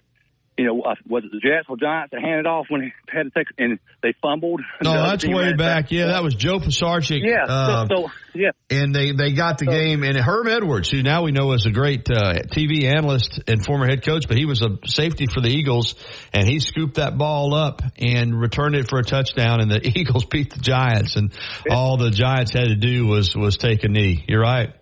Yeah. And one more thing, I know, the bigger colleges could, but I've said this a long time ago. If I own an NFL team, I'm going to hire one guy. His whole job, all his job is to have a chart and everything else to keep up when you should take timeouts and when you shouldn't. Like towards the end of the game, I've seen teams take a timeout, with 2:05 left. So they're saving 5 seconds. If they just let the clock tick down 5 seconds, they could save 40 seconds on the other side of the clock by having that timeout left, Right. And I think Seattle, over the years, they seem to be the best at managing their timeouts at the end of a game, There's a science to it. There's no doubt about it, man. Yeah. Great stuff, right, Jim. You studied this pretty well, my friend. Thank you. All right, bye-bye. All right, good call there, Jim. And it's 10:08 here on the Gary Harris Show. And in the next segment, we'll talk Titans. I mean, the Titans... Gosh, dog, they just had that really good win against the Bengals, and I thought they would go to Indianapolis and win that game, and they didn't, and it just looks like this is a team that might be destined for either 9-8 or 8-9, which may be good enough to get you in the playoffs. Heck, in the AFC South, it may be good enough to win the division, but it's it is what it is. Pro football, like people have said, can't say 8-8 anymore, or 7-7, because you'd be 14 games. Then it went to 16. Now they're up to 17 games. So you can't say the NFL is designed to go for everybody to go 8-8, but it is designed probably to go 8-9 or 9-8. Hey, speaking of pro football, I didn't even mention the Monday night game last night, but the Raiders were hosting the Packers, and there were probably as many Green Bay Packers fans in Las Vegas last night as there were Raiders fans. But that seemed to fire the Raiders up. I think they did take offense to the fact that, hey, there's as much, green and gold in here as there is silver and black. And heck of a football game, physical football game. The Packers just, they just seemed to blow one opportunity after another on offense to win the game. And as a result, the Raiders get a badly needed win over the Packers 17-13 to get to 2-3 on the season. Green Bay also falls to 2-3. Good game for Josh Jacobs, who had really been struggling after coming to terms on that 1-year contract with the Raiders. But last night, a little bit better game. Just 69 yards on 20 carries, but he did have a touchdown, and he caught 5 passes for 20 yards. So fantasy-wise, yeah, he wasn't bad last night. I think he wound up with somewhere around the vicinity of 14, 15 points, somewhere in that range. Justin, you probably play fantasy, don't you? I'm looking at my fantasy team right now. Tell me how many points that Josh Jacobs had last night. He had a pretty good game. And I think probably around 15 points for the former Alabama running back. But Jordan Love, the Packers quarterback, 3 interceptions in the game. And that was just too much to overcome. Yeah, Josh Jacobs had about 20 points. Oh, he had even more. Okay. 20 attempts for 69 yards. I'm sure he got most of his points in the receiving game. Okay. And then had a touchdown, so. Yeah, well, good. Good game for him. Like I said, I don't play fantasy anymore, so I get confused with the scoring. But, and someone else Joe Gaither from Bama Central in his league said that Jacobs got 17.4 points. So there you go. Not a bad game. All right, it's 10-12 here on the Gary Harris Show. We're going to get to the break, and we've plenty of time to come back with Kayla Anderson for the Titans report. Find out, where Tennessee's at, man. It's an up and down football team trying to build a little consistency. We'll visit with her next right here on the Gary Harris Show on Tide 100.9 FM and 1230 AM WTBC. The sports talk stations can be heard on AM and FM right now, and we love that. Your home for Alabama sports. We're back after this. Hey, Crimson Tide fans, if you have an automobile. Since 2011, Billy's Sports Grill, located on Main Avenue in historic downtown Northport, has been serving their legendary signature chicken sandwich, award-winning wings, and handcrafted cocktails. Billy's is also the spot to watch all your favorite sporting events with big screen, high-definition televisions in both dining rooms, at the bar, and outside on the beautiful patio. Come by and say hello to Kim and Lisa, the Billy's management dream team. Billy's, good food, good friends, and good time. Tide 100.9 Tuscaloosa weather. Mostly sunny weather continues today. The high for this afternoon around 81.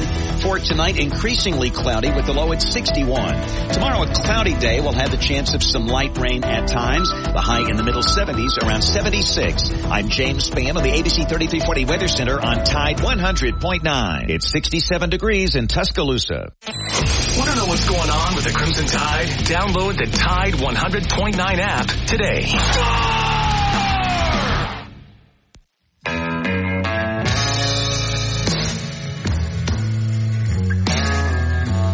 All right, 10:14 here on the Gary Harris Show, and it's time to visit with my friend Kayla Anderson, part of the Ramon, Kayla, and Will Show on 104.5 The Zone in Nashville, former Emmy-winning sports anchor on television, and she joins us every Tuesday for the Titans report and breaks it down about as well as anybody I know. And this team is got a lot to break down, Kayla. I mean, from week to week. Good morning. How are you?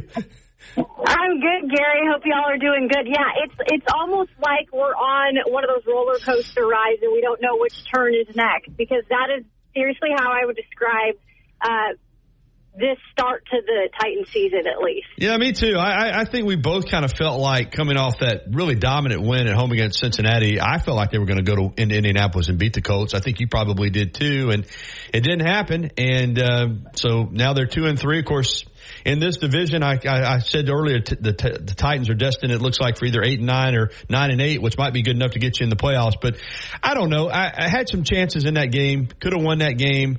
Didn't win that game. So, I know it's got to be disappointing for Tennessee in a division game against a team that you feel like you should be able to beat, and you don't, even if it's on the road. And I think that's the biggest thing I'll start with was, first and foremost, I think I mentioned this last week, but I think it was important to start to find some consistency at this point of the season, but especially because you're opening up play in AFC South competition-wise. You have the Indianapolis Colts who, coming into this game, the AFC South was all knotted up.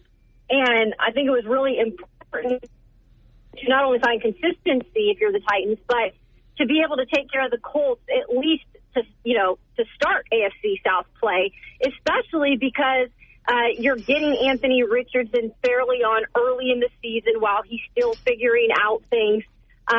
You have to take advantage of that. And look, they were dominating the Colts for the last, 5 games they had beat the Colts. They were looking for their 6th straight against the Colts, and I think that's the one thing maybe I worried about a little in this game, because the Colts look like this season. They had lost to the Titans so many times. It was like it was bound to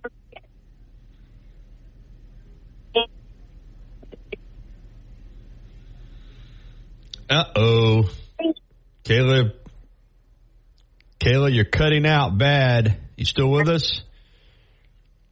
Come back to life. Justin, do you want to try her again? Yeah. Let's try her back, because she hit a spot there where we completely lost her. So we try to stay with it because a lot of times, as you know, cell phones will come back in, and a lot of times we'll ride through it. But we completely lost the signal there. So Justin, good to hear back on the phone. It's amazing how these things work or don't work, as we know. Sometimes you lose somebody, and then you call them back, and you get them right back, and it's a clean signal. So hopefully that'll be the case. If not, if she's totally out of range, and Justin might not be able to get her, but we'll see. Justin, just give me a thumbs up. All right, we're going to try it again. And Kayla, we tried to ride it out there with you, but that time we lost you completely. So hopefully the redial will get you back up. But we lost you kind of midstream in your thought there. Yeah, I don't know if I hit a dead spot or what, but I'm back. I think the biggest thing that disappointed me, though, Gary, was while we have looked at this team in the past several years and thought, okay, the defense, you don't really have a ton to worry about. The defense in this game really was worrisome. I agree. And I say that because they had been a solid run defense in terms of, overall, just the past couple of years. I mean, they had not allowed 100 yards rushing in like 10 consecutive games. They hadn't allowed a 100-yard rusher individual in 20 tries. And then that all came to a sudden stop last weekend. And not because it was Jonathan Taylor, but Zach Moss. I mean, the guy had a day against the Titans, and I just think whatever happened up front, which was not enough, it really did the trickle-down effect. The linebackers weren't good. The secondary gave up too many big plays on third down. And I think the defense, more so than anything in this game, Gary, I kind of put the blame on. Wow. And I know that you're right. They gave up the run game was just not defensively was not there. And then Kristen Fulton, the corner, continues to have all kinds of problems. A lot of discussion about he might be benched. Any update on that? Yeah, so I'll tell you what, we were fielding calls all day yesterday, and majority of them were on the subject of Kristen Fulton. And he has, for being a corner that's supposed to be a number one corner on this team, he has not been living up to the bill. He was dealing with injuries the first 2 years of his career. He went and did some training on his own. He came back this year, has dealt with a little bit more of the injury bug, but for the most part, he's been healthier. But when he's on the field, Gary, I think he's doing too much. I think in a contract year, instead of just doing a solid job and doing enough to, win games, I think he's going for those interceptions and trying to build up his resume in this contract year. And I think it's hurting him. And there were a lot of fans that were calling for him to get benched. Look, Mike Vrabel was asked about it after the game, and he said, I thought about it. He was then followed up this week by it, and Mike Vrabel said, we are looking at all options right now, and even did mention there are some guys, some younger guys underneath him that could very well, be called up and hopefully be able to get the job done. That's yet to be seen. We'll see at practice tomorrow what's going on in terms of that. But look, Kristen Fulton's string is very thin right now. So the Titans are 2-3, and of course, obviously, you hope to go 3-3, but it's not going to be easy when you look at this Ravens team.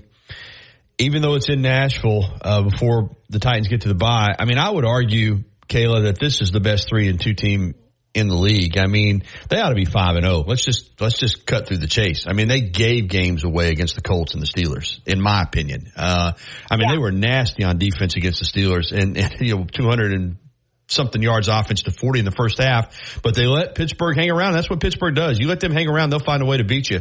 And they did. So the Ravens aren't going to be in a good mood. They're 3-2, probably feel like they should be 5-0. And this is a game for them that I'm sure they're saying, hey, we're going to go to Nashville and we're going to curb stomp the Titans. At the same time, for the Titans, it's protect your home field and get back to 500. So this is a really interesting matchup to me. Well, and Gary, it's actually in London. And that's right. That's right. It's London. I'm sorry. It's London because you're going. Yeah. Thank you. Yeah, I mean, because the Titans are the home team. And here's where I'm going to bring something up because it is in London. I found out yesterday Harbaugh decided to bring his team over there way earlier this year. They got whooped a couple years ago in London, and because they had decided to go later in the week, and just the adjustment, what they felt was not enough in terms of the time, and it was a poor performance. So Harbaugh decided this year, I'm getting my team there earlier. So they actually arrived in London yesterday. Wow. And so they're going to have plenty of time to adjust to the time. Meanwhile, the Titans, they're not leaving till practice on Thursday, till after practice. Whoa. So this is going to be a really interesting situation. We saw with the Jags being there 2 weeks in a row. Clearly, I think this is my personal opinion, I think they had a little bit of an advantage over the Bills that were there for a short time.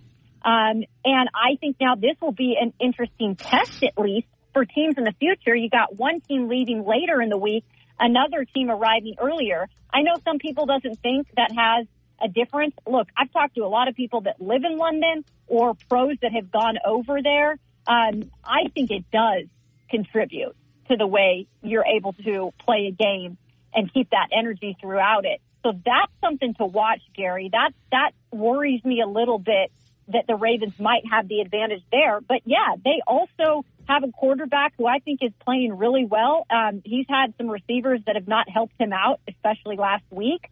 And that defense is always something to be worried about. These two teams, too, they don't like each other. That's right. All. That's for sure, yeah. Yeah, so it's going to be, if the Titans were missing anything last year or last week, which I could name a lot of them, but one of the biggest things that stood out to me, Gary, they got out-physicaled. Defensive line got out-physicaled by the Colts offensive line, who was missing pieces, mind you. The Titans have been known for their physicality, especially up front on defense. They have to be able to bring it next week, or this weekend, I should say. They've got to be the more physical team in London, or they're going to have no chance. Yeah, folks, I'm glad. Of course, I know Kayla's going over, and I'm glad she mentioned that, because if you show up at the Nissan Stadium on Sunday at noon, there'll be plenty of good seats available, but the game will already be over. So but you know what always throws me is that when you look at the schedule, it's still, and maybe sometimes I'll put a little asterisk, but it's still just listed every time they play in London, it's still just listed as a home game. You know what I mean? Yep. And you have to scroll down, and I didn't, even though you said last week it's in London, it caught me off. But is that you already talked about the Ravens getting over there early after they had got beat badly the last couple of years. Maybe it'll be an advantage, though, for the Titans to stay at home longer and just focus and prepare, and then just go over there and play the game as opposed to being over there all week. We'll find out, I guess. And we will. And look, Vrabel said that this week. He was asked about it on Monday in the press conference. He thinks that this is the best way they're prepared for it, because they can do everything they need to, including some of the rehab at home this week. And then you don't really have to bring much on the road. They've got a light practice on Friday. And other than that, there's a walkthrough Saturday. So he thinks that's the best way to approach it for him and his team. And I'm okay with that, right? Whatever works for your team. And Harbaugh is trying something different this year. So maybe that doesn't play into it, or maybe that is an advantage for the Titans. That we'll have to see how it plays out on Sunday. But one thing I do know is at some point, Gary, this team has to put it all together and find some consistency, because win one game, lose one game, that's just not going to get it done. That's right. All right, I know you got to get to a meeting. One final point, though, I want you to speak to is that the fact that one good aspect of this Titans team offensively is Tannehill and Hopkins really seem to be developing some rhythm now. Oh, yeah. This was Hopkins' first 100-yard game in the two-tone blue, and we actually kind of talked about this in our pregame show on Titans Radio. We had a feeling that this could be the game, right? He's been really inching closer to that type of game where you knew he was really starting to build that trust with Ryan Tannehill, and now that he's healthy, you thought, okay, when's going to be the breakout game? And obviously it was last weekend. It was kind of unfortunate that it happened on a losing note, because he just looked incredible, and he's been so money on certain situations, third down situations he's been big on. Just making that big catch, right? The Titans didn't have that last year. They didn't have that guy where you just knew, most of the time he was going to get that ball. And that's why, Gary, this sounds crazy, but right now I'm not as like worried about the offense because I actually see them taking steps in the right direction.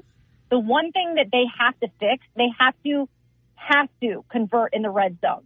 That is something that this offense has not taken the step forward in doing. Now, the flow of the game is coming, utilizing different weapons. Tajay Spears is becoming a prime guy in this offense of Tim Kelly's, but they've got to convert in the red zone. Once they start doing that, I think you start to see that this offense could have something.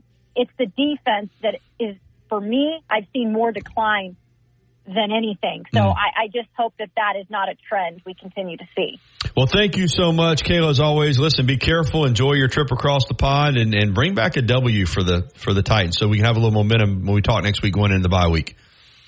I appreciate it. I am 2-0 when I am in the house, so I hope that continues overseas. I do too. Thank you. Thanks, Gary. All right, 10:28 here on the Gary Harris Show, and Titans are in London again. Let's make a note of that. So they'll be playing Sunday morning. Yeah, if you travel up to Nashville for a noon game, not only is nobody going to be there, but the game will be over. So make sure and pay attention to that. But I'm telling you, Justin, it does throw you. Like I got the Tennessee Titans schedule up on the ESPN schedule, and it just listed as a home game. So I mean, there's an asterisk, but you've got to scroll down and find that the asterisk means that it's played at a neutral location. It's so strange the way they're doing this in London, especially this past Sunday where the Bills and the Jags played, and it was the Bills' home game, but the Jags had been there for 2 weeks already. It's really, if you're the team that it gets tagged as your home game, it's a major disadvantage because it counts as your home game, but you lose a game in your own stadium. You know what I mean? So anyway, all right, 10:29. Let me talk to you about my good friends at Brick and Spoon, and I got to get Justin over there. His problem is he doesn't get off work in time, but I'm over there a lot, man. Because again, people that know me know I'm an intermediate faster. I don't eat breakfast early. I eat breakfast a lot because I eat Brick and Spoon a lot, but I don't eat it until usually around 11:30 or noon. And but man, that is an unbelievable place. I love it. Downtown Timerson Square. I've got my own little Gary Harris special that I put together. It's one pancake, sliced strawberries, 2 strawberry marmalades, whipped cream. It's a dessert pancake. 2 eggs scrambled with cheese, either bacon or sausage, and a sliced banana. That's my go-to breakfast, and boy, I love it. And it's great service, great atmosphere. Brick and Spoon, open every day until 2 o'clock, downtown Tuscaloosa at Timerson Square. All right, we're wide open for phone calls the rest of the show. We're guest free from here on out. We are, if we don't get some phone calls, going to get to some Sam Pittman audio, the Arkansas head coach meeting with the media yesterday. And hey, listen, I like this guy. I mean, he is so positive, even though they're a team that's 0-3 in the SEC. He still feels good about his team's chances coming to Tuscaloosa. We'll hear from the Arkansas head coach next, right here on Tide 100.9 FM. Covering University of Alabama sports, as well as the national and local scene as well. The Gary Harris Show, only on Tide 100.9 and streaming on the Tide 100.9 app. All right, 10:33. Welcome back into the Gary Harris Show here on Tide 100.9 FM and 1230 AM WTBC. And I'm making my comeback, Justin. You can't keep me down when it comes to my fearless picks. And I went 4-3 last week for my first winning week, and then I came back this week and went 5-1. Now, Chuck always listens and he double checks this, but if I've got it right, I got myself at 5-1 last week with Alabama being my only loss. I took A&M plus the 1 and lost that, but I had Georgia minus the 14.5 cover, LSU minus the 4 cover, Arkansas plus the 11.5 cover, Florida minus the 18.5 cover, and Mississippi State minus the 20.5 cover. So 5-1 and 4-3 last week. You know what that does? That gets me back to 500 on the year, 24-24. So now I got a chance to make a little hay. I don't want to get cocky because 24-24 still loses you money because you have to pay the juice. But it's still 500, and after the start that I got off to go 9-4 in the last 2 weeks, that's some momentum right there. That's making you some money if you've been listening. I don't bet myself, but I love doing the picks. But as I said, the way I do it, I just pick the SEC games. So it's not like I'm cherry picking 3 or 4 games from around the country. It's much more difficult when you just pick every game in the conference.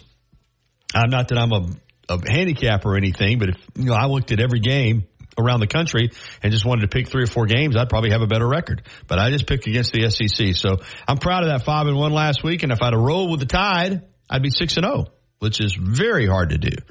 But 5-1, I'll take that for sure. But then again, I got lucky with LSU as well.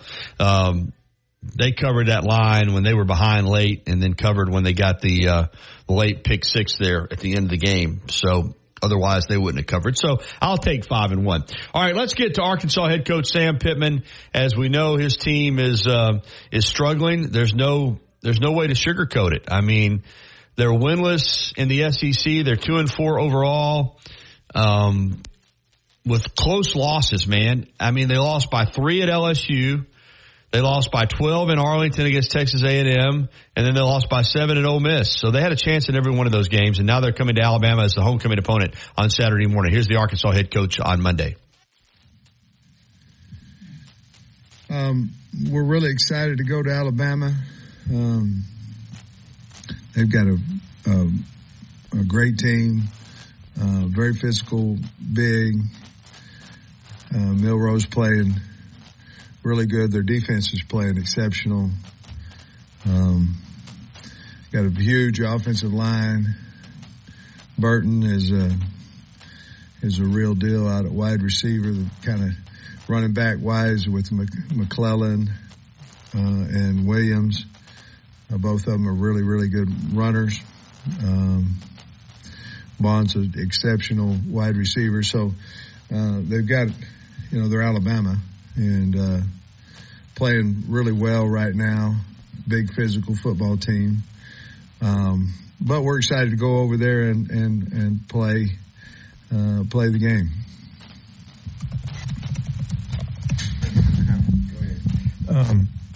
So you said you would say, after you watched the tape, how you thought the O-line, going back to how you had it, how that worked. What did you see? And then as you address the run game and the offense going forward, what has to happen for you?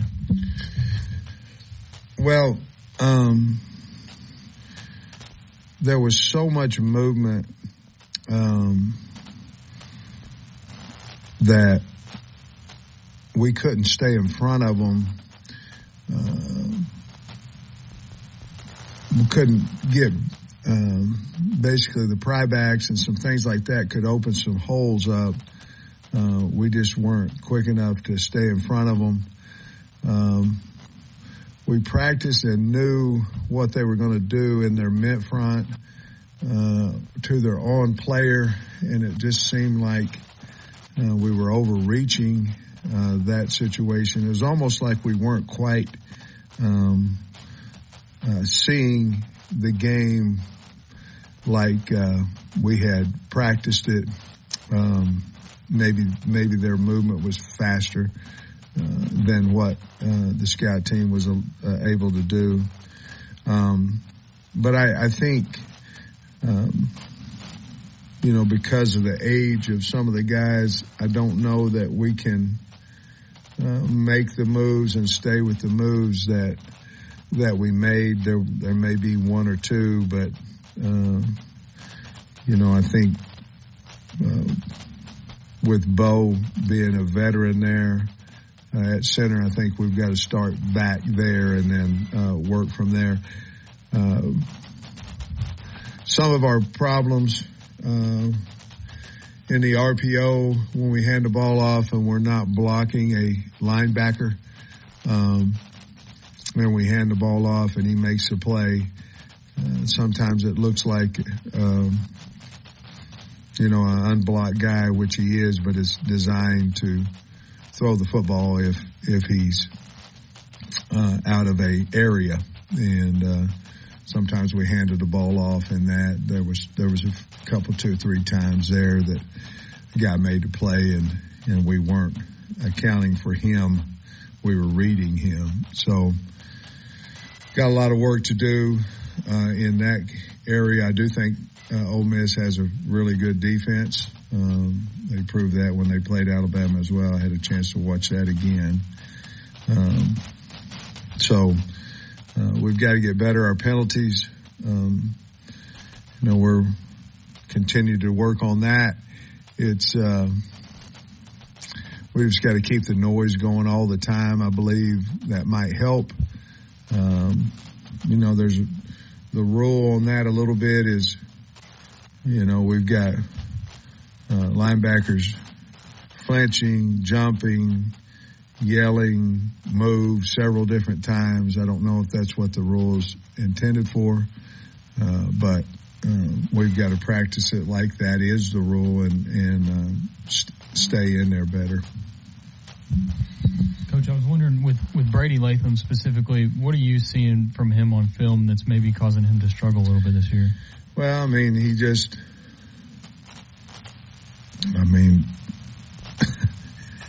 jumping. I don't know how else to say it. He's flinching whenever they say move. Not all the time, but a lot. He's had several, and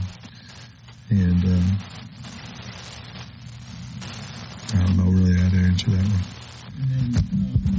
We kind of talked about it after the game on Saturday with, so many close losses. Is there, aside from penalties, is there maybe, a few other common denominators in those that you could, maybe turn those from losses to wins? Well, I think offensively running the ball successfully, whatever that may be. I think this team here, Alabama, rushed for low hundreds on Ole Miss as well. Not as well, we didn't. But what I'm saying is the consistency of first down. We're just putting ourselves in a hole all the time. We're not winning first downs, and a gain of 3 would get us to 2nd 7. We've been playing a lot of 2nd 10, 2nd 12, 2nd 13. So I think that would help us with more drives. Sustaining some drives. Obviously pretty consistent. We haven't been very good in scoring touchdowns in the red zone. When we get down there, we got a big turnover Saturday. I think it was on the 38 and, kicked a field goal out of it. That would have been a huge momentum for us if we would have went down and scored. We have to move the pocket. Because we can't protect it. We can't sit back there and protect him. And that's okay. We know that. So we've got to move the pocket. And defensively, we just got to get off the field on 3rd down a little more often. I thought our secondary had by far their best game this year. But we had a 3rd and 15, a jump off sides, a 3rd and 10, and they make the first down. So we just got to be more consistent. We got to, help each other. In other words, we go down and score. We take the lead. It's time to get off the field, and give us the ball back and things of that nature. We just got to play better team football and be more consistent. We're close. I know for the outside world, it doesn't look like we've got a very good football team. I think we do. We just got to find a way, like what you're just asking me, and how to win at the end.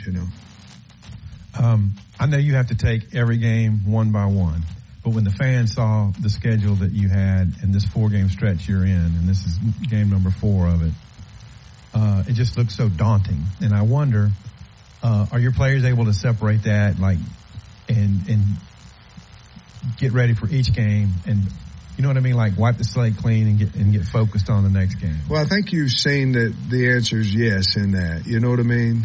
It's just a new. Explore the beauty.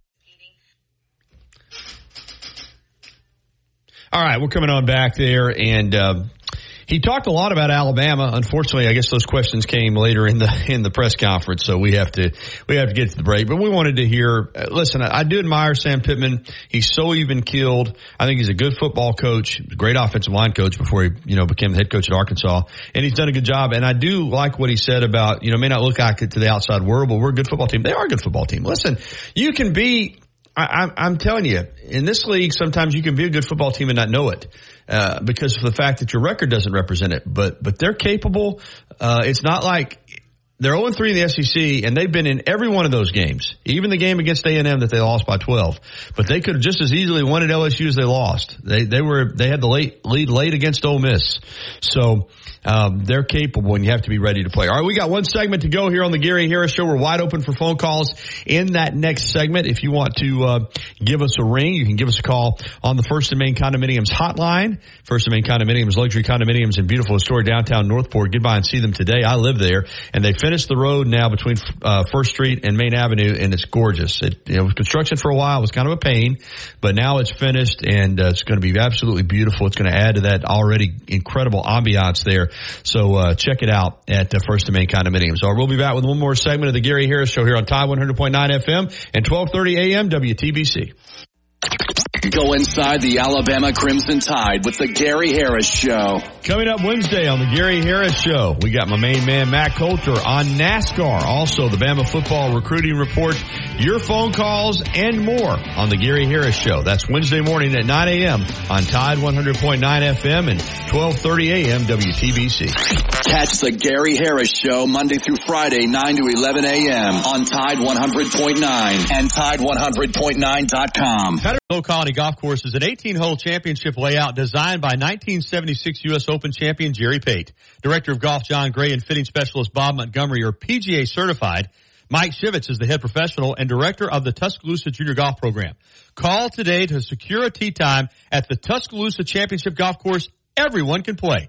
205-562-3201. Old Colony is operated by Para. If you haven't already, you've got to try Tuscaloosa's unique breakfast, brunch, and lunch concept. Brick and Spoon, downtown Tuscaloosa, Timerson Square. It's fresh food with a Cajun flair featuring a full bar with build-your-own Bloody Marys and mimosas. Open daily, 7 a.m. until 2 p.m. Available for after-hours events, rehearsal dinners, receptions, and birthdays. They offer brunch and lunch catering. Call Brick and Spoon at 205-345-5551 for more information.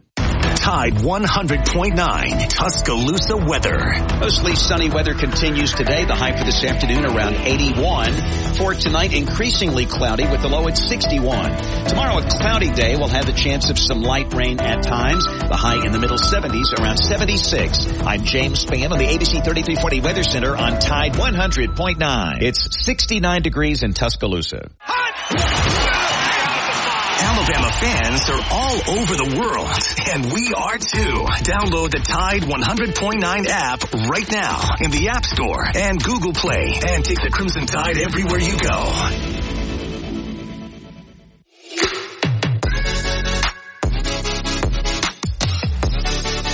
All right, 10:49. Welcome back into the Gary Harris Show. Gary Harris and Justin Jones with you, and I was hoping Will Miller would call us today. Justin, former intern here at Tide 100.9 FM, now part of Bama Central, their outstanding team, and he's a big baseball guy. And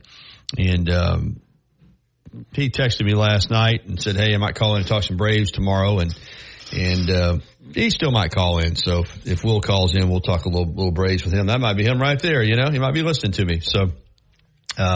Atlanta, as we said earlier, though, it is what it is. I mean, they're still behind the eight ball a little bit because they've got to win a game in Philadelphia.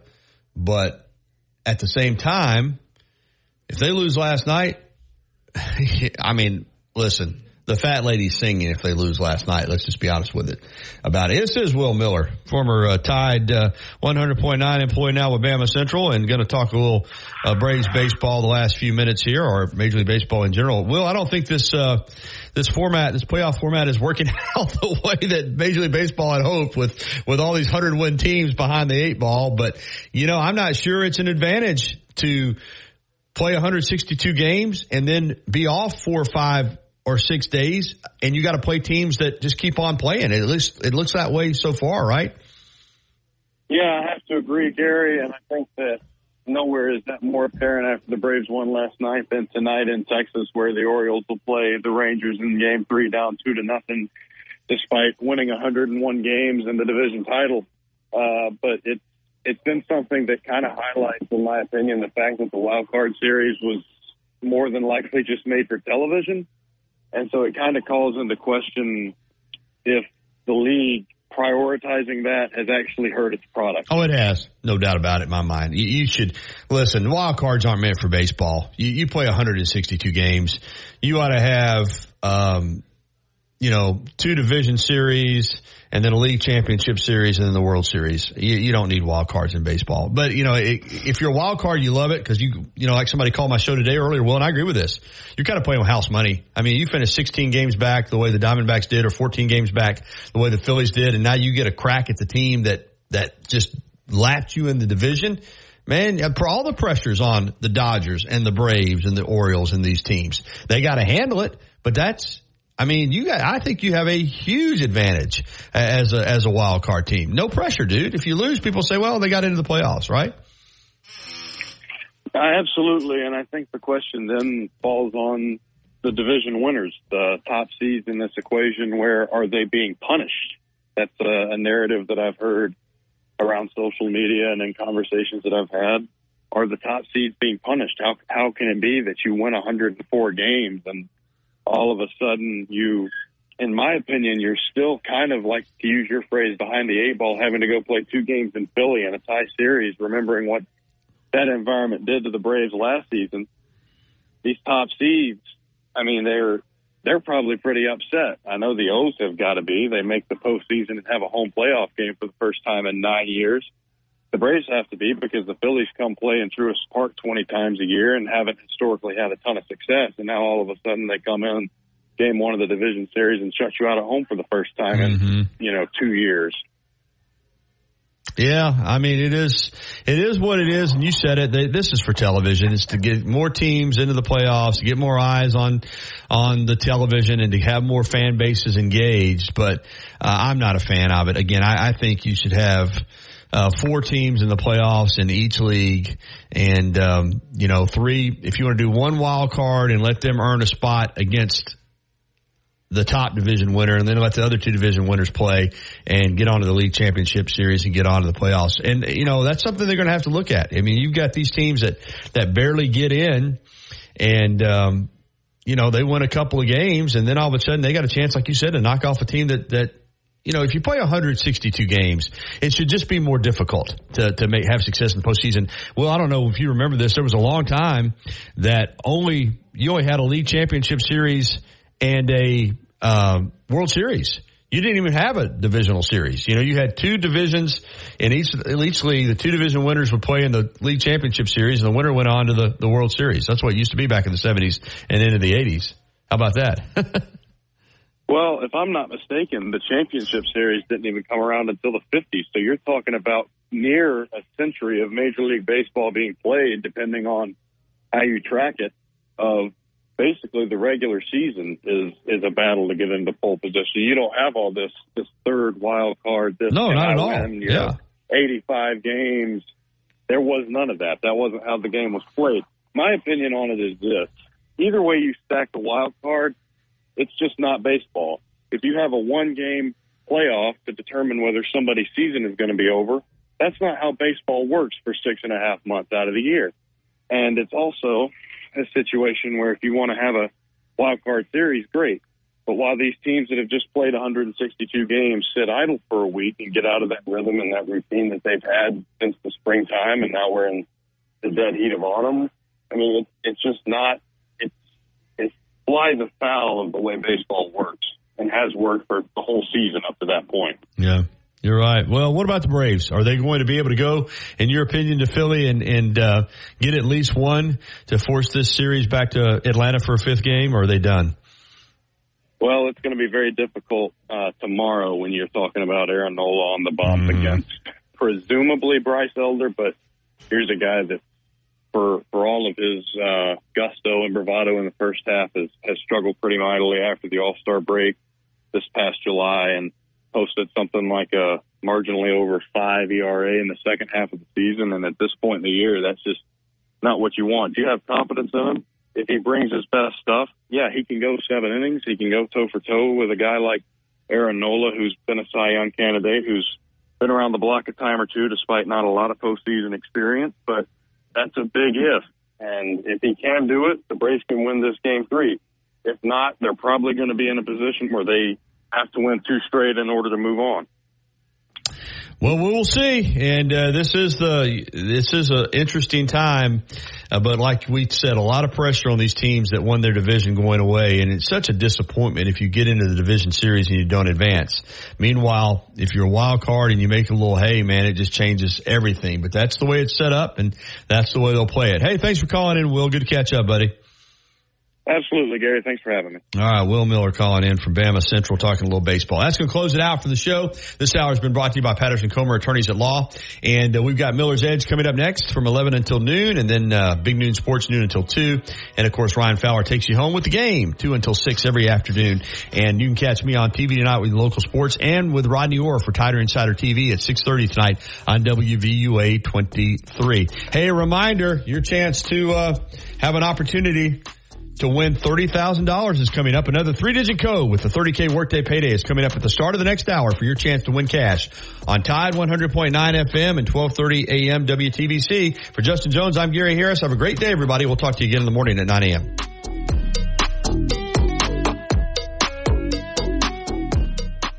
Thank you for listening to the Gary Harris Show on your home for Alabama sports. Tide 100.9 and streaming on the Tide 100.9 app. Hi, this is Dr. Brad